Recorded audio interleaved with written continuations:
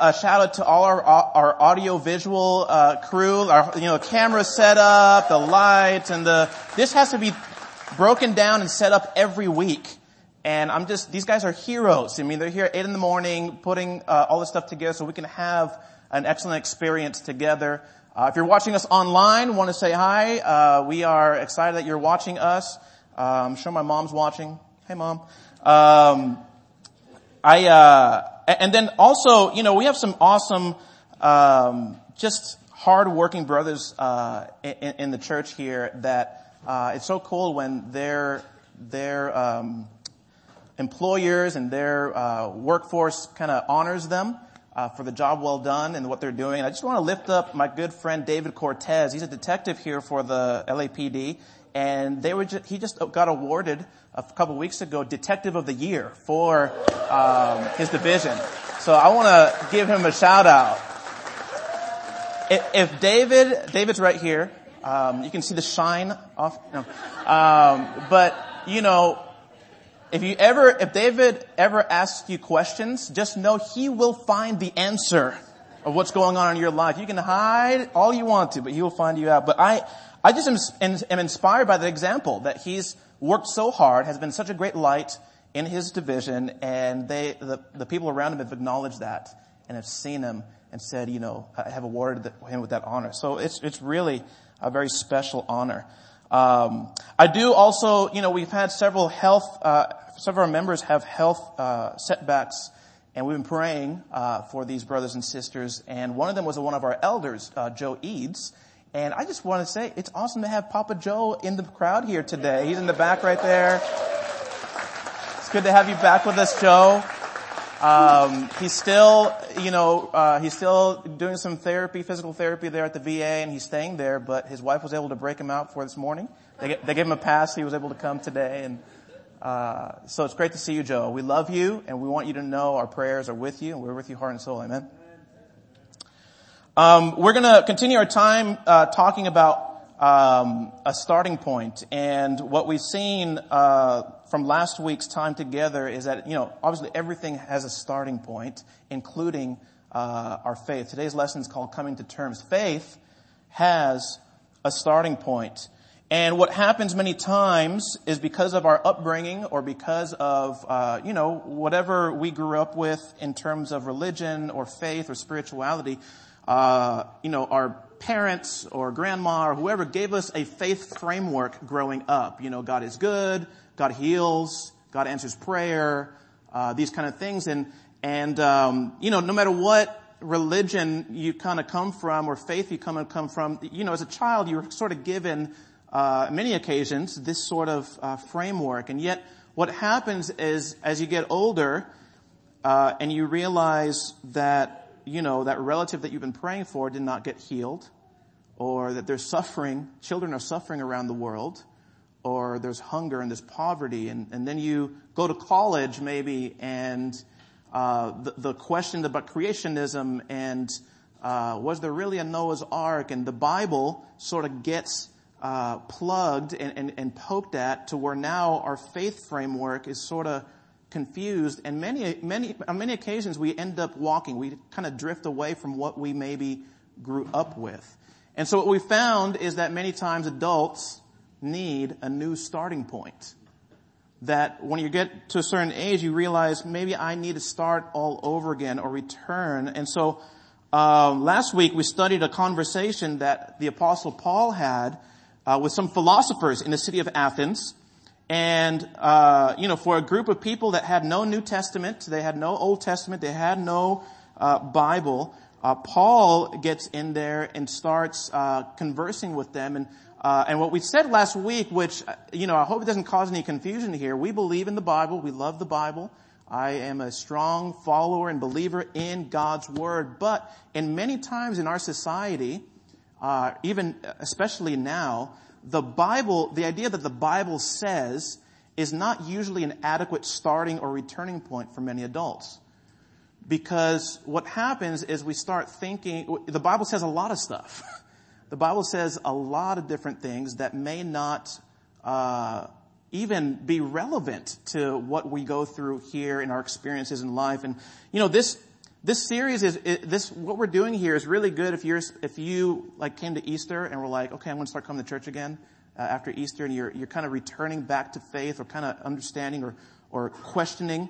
It's also good for those of you who follow Jesus and are Christians, I think this will equip you in how you have conversations with coworkers and family members and stuff. But, the idea that the Bible says, it doesn't really work so well in our context, in our society. And so what we did last week is we saw how Paul walked into an area where a lot of philosophers were talking and thinking, and he points out the fact that they're very religious and spiritually minded, and he basically talks about the sovereignty of God and ends with how God has given us proof through a man that this man will judge the world. And so we talked about last week how the fundamental question that we will have to wrestle with in starting our faith again is, who is Jesus? The starting point for the Christian faith is, who is Jesus? It's not, was there a Noah's Ark? It's not, was there a flood that took over the world? It's not, were Adam and Eve really naked? It wasn't, it's not, 7 days of creation, and is it 7,000 days or it's not these questions those are important and those are good questions to have, but this is the question that we must wrestle with. Who is Jesus? And today, if you're interested in listening to that conversation, please go to our podcast or our YouTube channel and you'll see what we talked about last week. Today we're going to talk about a word that will always come up in religious conversation. You guys ready for this word? The word is sin. Sin. Even when you say the word sin, it's condemning. It's heavy. It's strong. You don't use this term in everyday life. This term is mostly used in relation to God and spirituality. Like, your boss doesn't call you into the office because of your sin. You don't get pulled over by the cops and given a ticket because you sinned. Sin is almost entirely only used in a spiritual context. To say that we sinned has like a finality to it. It's not something that you hear every day. It can be extreme. Like, a responsibility needs to be taken. It's condemning, right? You have sinned. I don't even tell it to my children. Rocky, you sinned. We don't use that. And so, because this word is such a heavy connotation to it, it's big, it's huge, it's evil, it's heavy. So instead of calling it sin in our society, what we've done is maybe use a different word instead. It's easier to bear, it's easier to talk about. And that word it's not a great word to describe what sin is, but it's a word that we use all the time. It's a mistake. It's a mistake. We call it mistake. Mistake kind of takes the sting out of the word sin. Oh, well, mistake. I made a mistake. I just made a mistake. It's my bad. I just made a mistake. It's easier to say that because then everyone makes mistake. Right? Raise your hand if you made a mistake. Come on. Everybody makes mistakes, right? And so it's easier to digest. That word is easier to digest. Mistake doesn't really, it takes the power away from the word sin. Mistake is taking a wrong turn. Mistake is like you messed up that problem in your math test.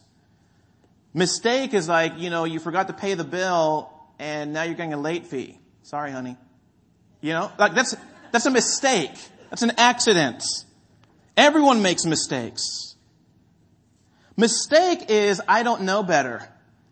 There's an ignorance. There's insufficient knowledge when you make a mistake. Recently, a politician,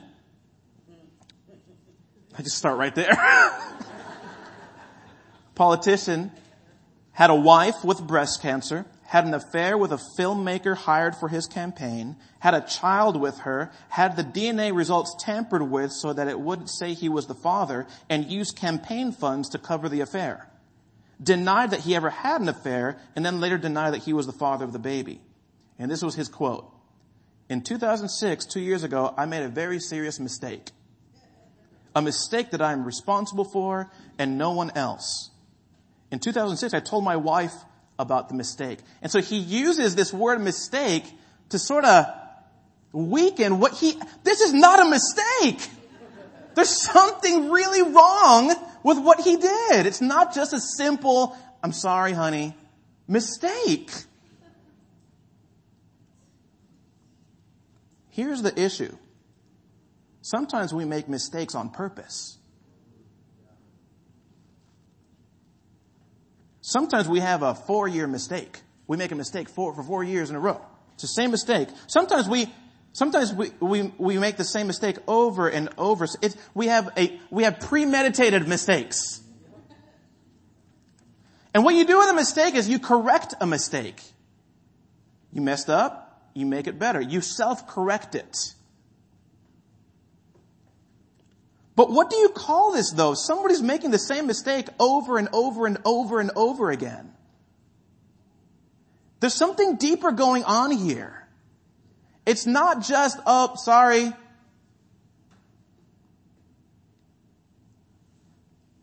Sinner. See, a mistaker is somebody who doesn't have the right knowledge or forgets. The sinner is someone who knows better and does it anyway. The premeditated mistaker. The guy making the mistakes all the time. It's not a mistaker. There's something deeper happening here. How about when you're doing well and you think, well, I'll just give in this one last time. I've been going 4 weeks with no mistakes. I'm just going to go ahead and make one mistake and then I'll recover later. There's something deeper going on there than, oops, sorry. See, when Jesus talked about sin, he talked about it in terms of relationship. Because sin breaks relationships. Sin breaks relationships. And we say this time and time again. There's something, that politician, that quote that I gave you, there's a broken relationship. With his wife, there's a broken relationship. With the people that he was entrusted to lead and to represent, there's a broken relationship even with the mother of that child. Sin breaks relationship. Jesus' purpose in talking about sin was restoration, not condemnation.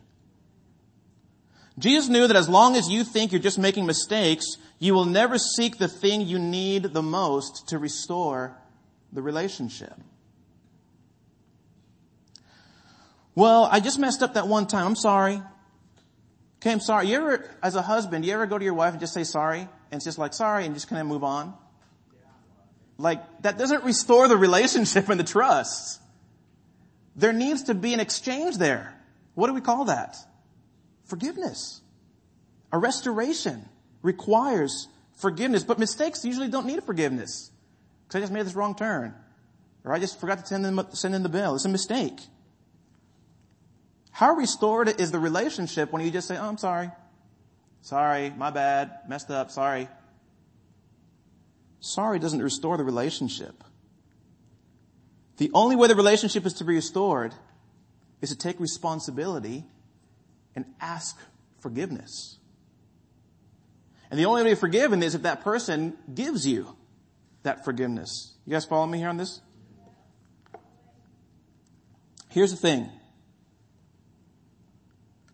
We are all, this is where I'm going with it. We're all sinners in need of forgiveness, not mistakers in need of correction.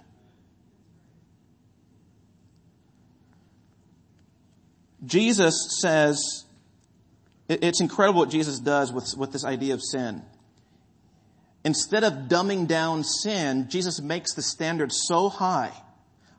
He says, let me tell you how bad you really are. and how much of not a mistaker you are, but a sinner you are. Let me just tell you how bad you are. And people are listening to Jesus and they're like, wow, I'm doomed. I'm done. Like there's never going to be forgiveness. And Jesus turns around and says, that's why I'm here. I'm here because you're doomed. I'm here for the doomed people. I'm only here for the doomed. Once you see that you're doomed, I'll be able to rescue you because that's who I came for. Jesus says, you'll never know me unless you acknowledge something about you. And this is how Jesus teaches on it. It's incredible. Matthew 5. Jesus says to the people, it says in verse 20, for I tell you that unless your righteousness surpasses that of the Pharisees and the teachers of the law, you will certainly not enter the kingdom of heaven. Now the Pharisees and the teachers of the law, these guys were like perfect. These guys had taken all the laws and had dumbed it down so much that they were obedient to everything, and they were the perfect people in society. And everybody knew they could never live up to a Pharisee's lifestyle. And Jesus says, unless your righteousness, you doing good things and being righteous, surpasses that of these perfect people, you won't see or enter the kingdom of heaven. Jesus brings the standard so high. Can you imagine being in that crowd listening to what Jesus just said? He says, let me make it more specific. You have heard that it was said to people long ago, you shall not murder. And anyone who murders will be subject to judgment. But I tell you that anyone who is angry with a brother or sister will be subject to judgment. Okay, so that's completely different here. So murder is taking somebody's life, but now Jesus is saying if I have feelings that could lead to that action, I'm subject to judgment. And then he kind of, come here, let me explain it even further, because maybe you're not a murderous person. You've heard that it was said, you shall not commit adultery. But I tell you that anyone who looks at a woman lustfully has already committed adultery with her in his heart. Now, you can imagine all the men listening to Jesus at this point. What? Come on, Jesus, are you serious? This is just like a natural thing that happens for men. It's not like we intentionally go around looking lustful.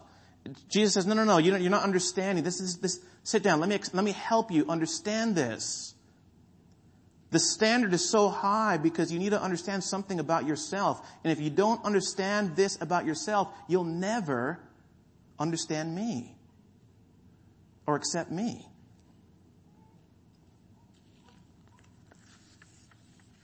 He raises the bar so high.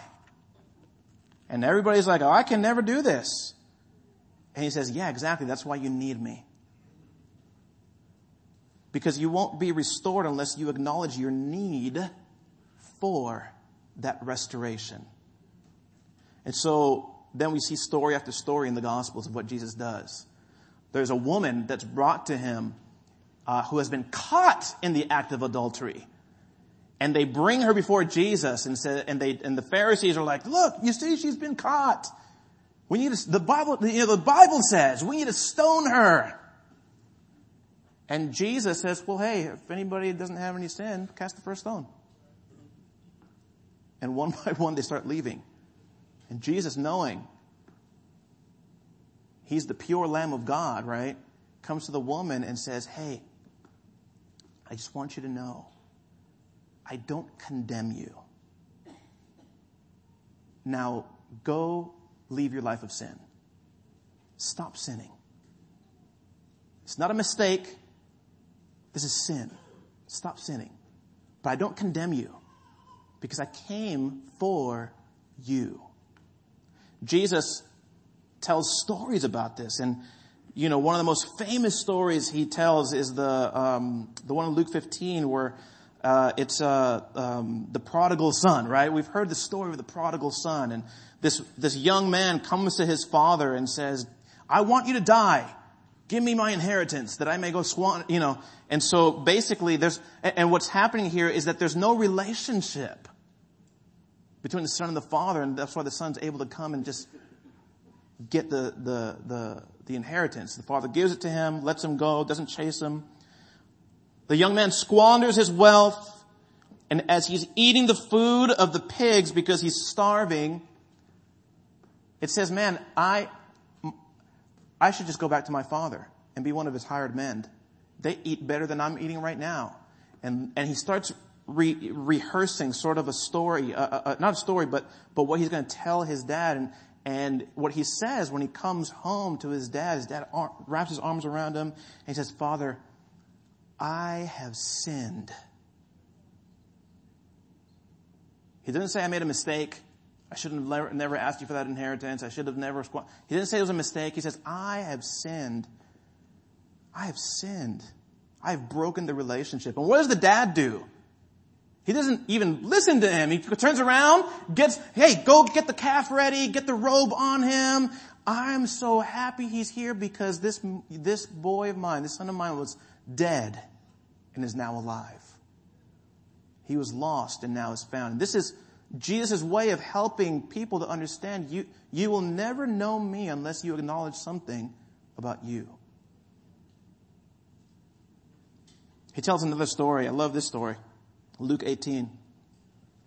In Luke 18, verse 9, it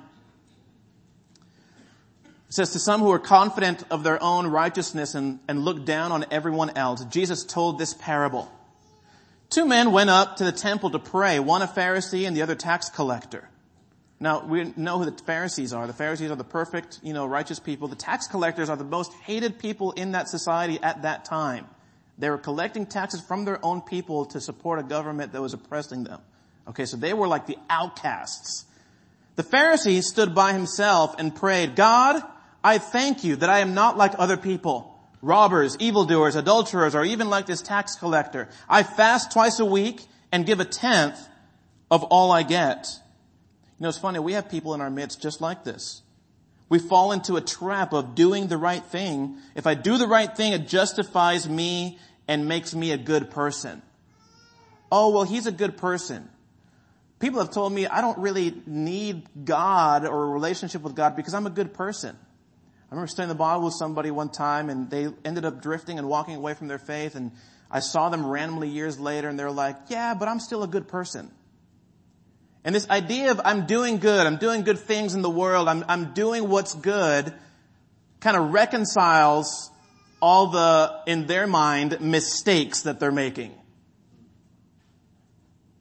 But we have people like that. I can fall into this trap sometimes.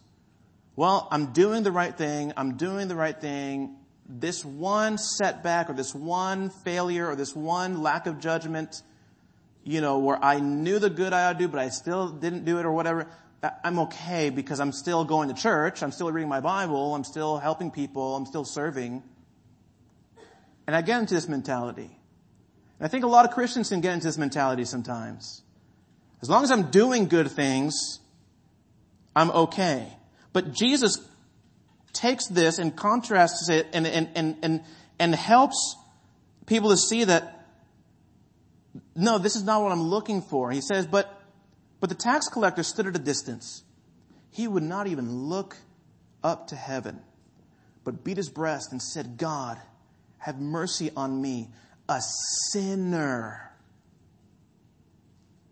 Jesus says, I tell you that this man, rather than the other, went home justified before God.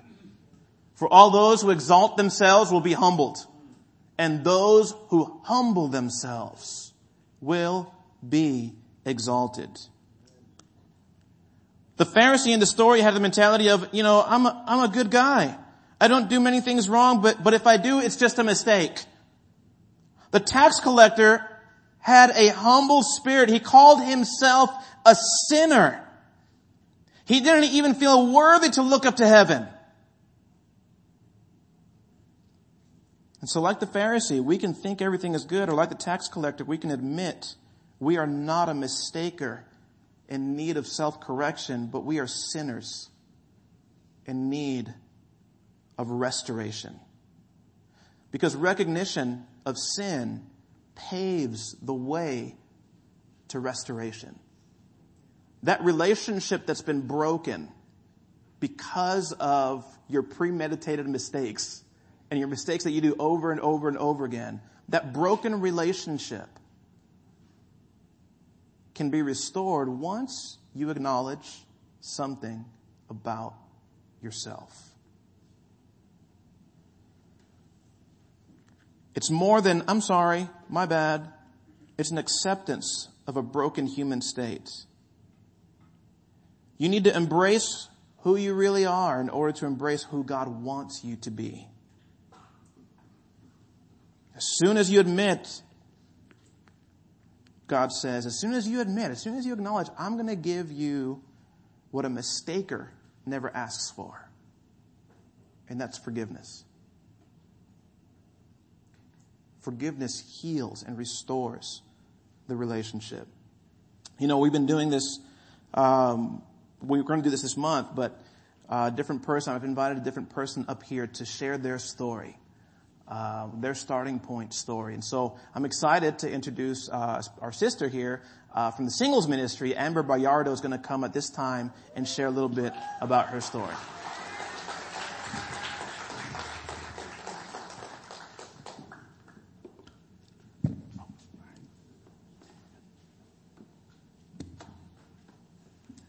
Good morning, everybody.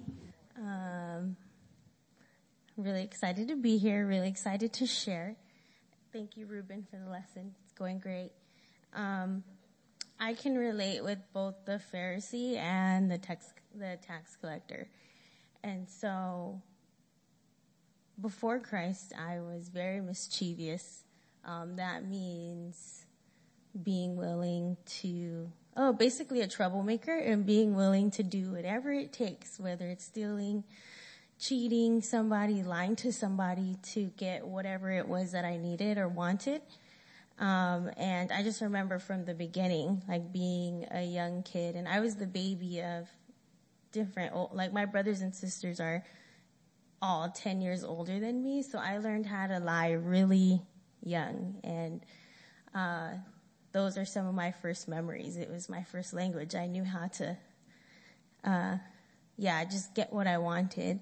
And so I can relate with the Pharisee because I was going to community college and I met Courtney Branson and Greg Russell in a communications class. This was like 6 years ago. And they asked me to church. They asked me to come to Bible talks, and each time they asked me, I just looked at them. I was like, I'm like way cooler than you guys. There's no way I'm going to Bible talk. But at the same time, I was like, sure, yeah, maybe, okay. And we grew a relationship over time in that class, and I think that I saw their hearts. Like, they just were so unashamed. Courtney Branson was so unashamed to love Jesus and be a disciple. And over time, I was like, dang, like, they're actually really cool. And they would share things with me that I didn't care to hear. So they'd be telling me about their job and this and that and what they did at church. And I promise I have a point to this, but I was like, okay, like, they're always sharing their life. Okay, whatever. But it's crazy because after the class was over, I had many just like dark secrets, in my heart. And actually not like towards the end of the class, Courtney and Greg did get me to look at the Bible a little bit. And I remember sitting there and feeling much like then the tax collector. They talked about relationship with their dad, and I looked down and I was like, my dad's in prison. They cannot relate with me. And they talked about just relationships and friendships, and I was like, God, like you've seen what I've done. You've seen my sin, and you're not going to accept me, and neither are they. And so it was really hard for me to come to terms with actually wanting to be a part of the light and be a part of even the Bible studies. And so I walked away from the first study I ever had just because of that, because I felt like I wasn't worthy of God. I wasn't able to trust him. And so the summer passed, and it was really crazy because part of those dark secrets was I was doing a lot of drugs. I was partying. I was after every desire that I had. I had a boyfriend in high school who was my high school sweetheart, and I cheated on him with a close relative, and that really made me insecure and shameful. And I knew that coming to Christ, I would have to face my sin. And so long story short, the boyfriend left me, and I just had a lot of time to think. And when I thought about what I wanted to do and following Christ, I thought about those disciples who were unashamed, who were there for me, and I was like, all right, I gotta find them. And so this is the starting point. This was a starting point for me because I knew that I had to find someone who would help me seek God, because I didn't have it in myself to seek God. I was too ashamed. I was too just brought down by my own sin. And so this is a really cool, fun story, but I was like, God, if you want me to study the Bible, help me find that girl. So she told me when she was telling me things I didn't care to know that she lived in Lakewood, like a block away from me. So I was like, I'm going to get on my bike and I hope I see her. Help me find her. So I'm riding my bike around Lakewood High School, and I'm like, dang God, just let her stand outside somewhere, be in her car. And so I rode around for a good 30 minutes and I didn't find her. And I got home and I was like, dang. And so then I was like, wait, I gotta think. And so I go, all right, she told me she works at David's Bridal. So I look up David's Bridal, and there's only one at the town center. And so I called David's Bridal and I go, hey, I was like, is there a girl named Courtney who works there? And they're like, she just quit. And I was like, oh my God. I just paused, and they go, but her sister works here. So they put her on the phone. I go, your sister found me at school. I want to talk to her.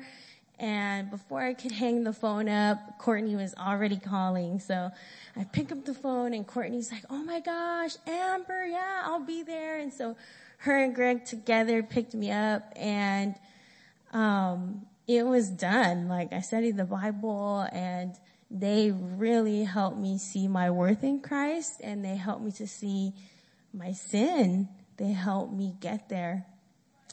And you guys know there's a lot more once you study the Bible. There's a lot of starting points, but for me that was it. And there had to be an ending point. So what is your ending point? For me, it was cheating everybody in my life, being far from my family, doing drugs, really messing up my whole self. I was like a walking zombie at LBCC. So that was my ending point. And so I needed to be at my end to come to a new start with Christ. And one of my little mantras is at the end of me is Jesus. And so all of those scriptures that talk about dying to ourselves and kind of leaving your old self behind, we need to continue and do that daily. If that's, if we want a new starting point, what are you ending? Okay. And so thank you so much for letting me share, and thank you again. Thank you.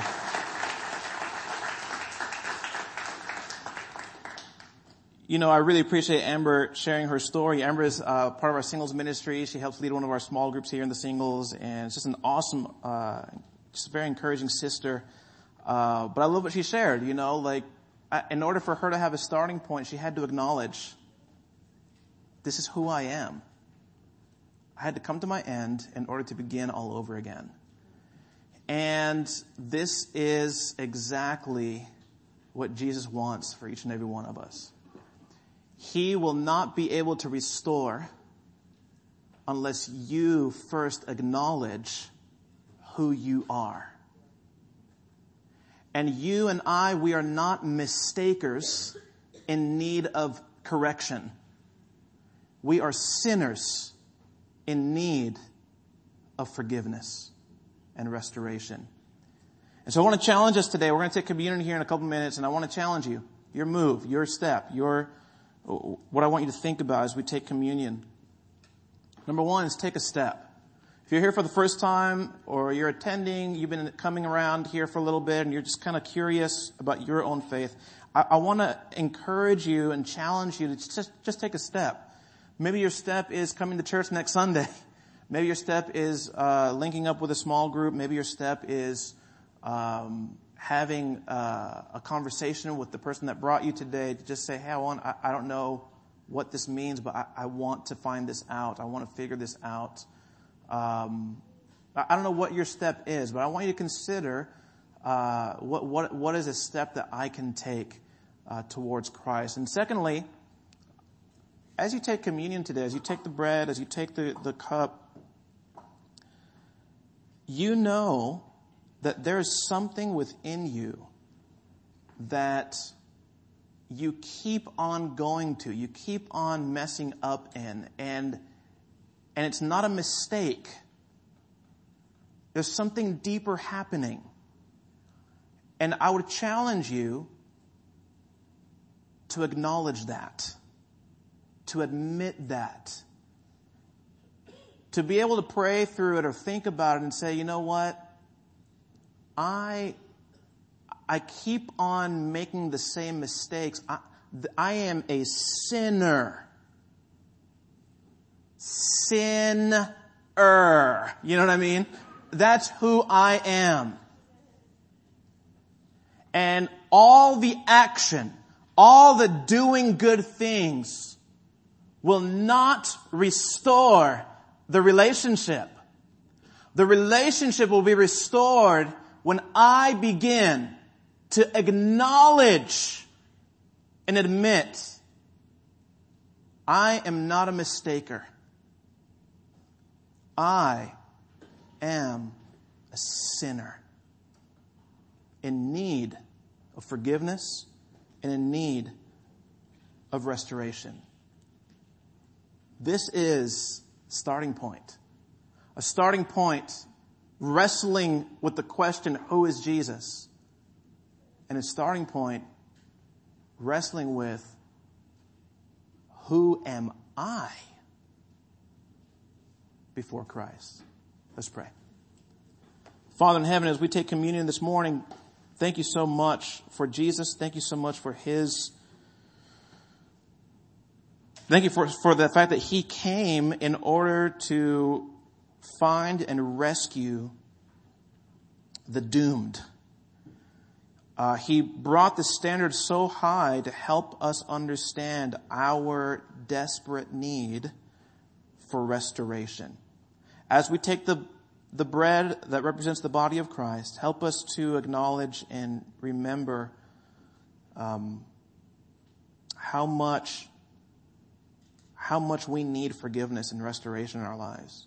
As we take the blood, the cup that represents the blood of Christ, help us to think about the mistakes, the sin, really, that we are enslaved to at times, that can only be washed away because of Jesus and his sacrifice. I pray today for all of us to take steps, to take a next step. I pray for all of us today to continue acknowledging and admitting who we are. In Jesus' name, amen.